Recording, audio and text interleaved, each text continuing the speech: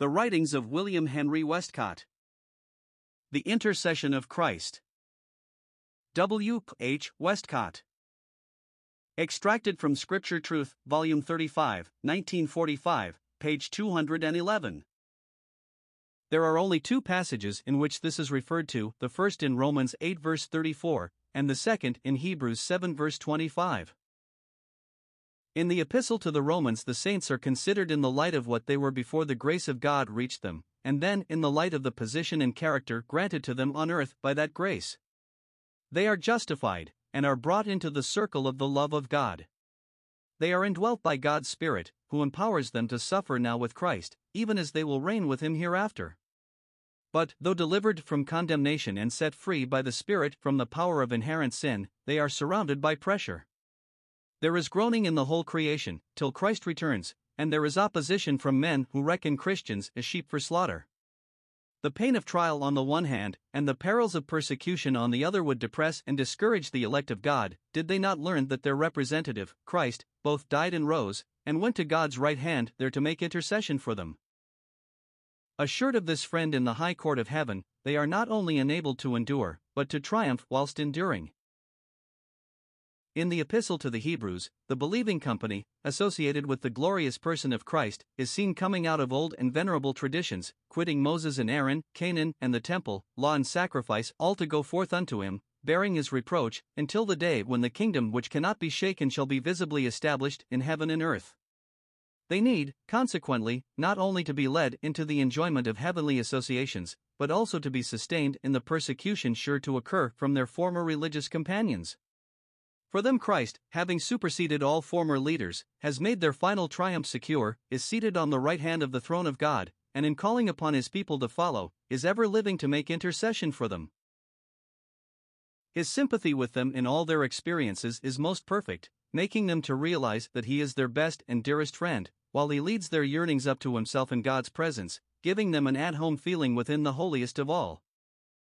These, then, are the two passages wherein the thought of intercession is connected with Christ personally. Of intercession itself, and what is meant by it, it is plain in these instances that Jesus the Christ is interesting Himself actively in heaven on the behalf of His people on the earth. For their atonement, His sacrifice on Calvary renders them forever clear in the sight of God. There is no condemnation now to them that are in Christ Jesus, and being once purged they have no more conscience of sins. But His resurrection and ascension did not terminate His interest in His saints.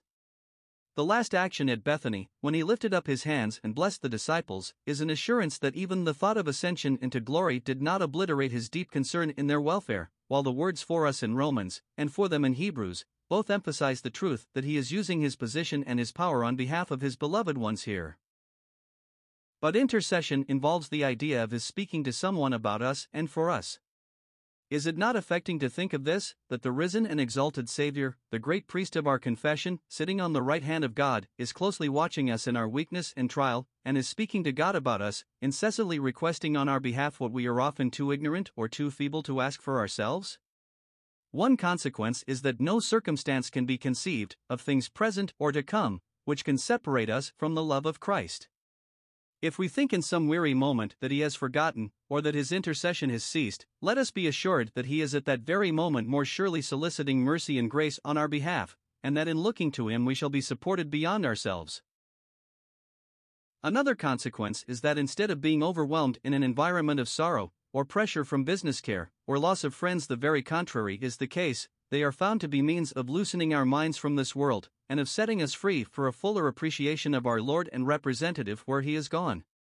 He measures the effect of all such occurrences upon our spirits, and utters our names before God with the suitable request that either the circumstances may be altered for our good, or the ministry of His Spirit and His servants be so directed, as that we may occupy our hearts with His perfections rather than with our own distress. Thus we see that our Lord, who is over all, God blessed forever, has taken and retains a place in manhood for us, in which He still prays even though seated upon the throne. He cannot be other than or less than He is, the Son.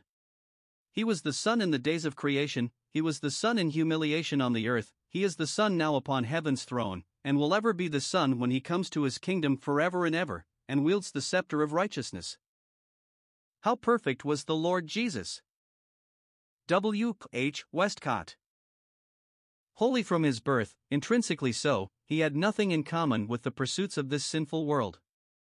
There was no home for Jesus here. His affections and all the activities of his holy being were trained on what suited God.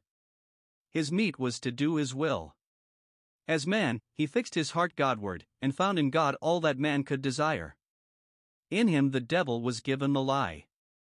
The enemy of our race had subtly infused into the first man's mind that he could do better for himself if he shook off the allegiance to the deity, and acted contrary to God.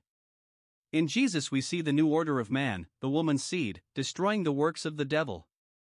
His heart, with all its affections so infinitely pure, his mind, with all its powers so great, his will all steadfast and true, found unceasing and unchanging delight in God. He reposed there, he retired there, his communion lay there, in God.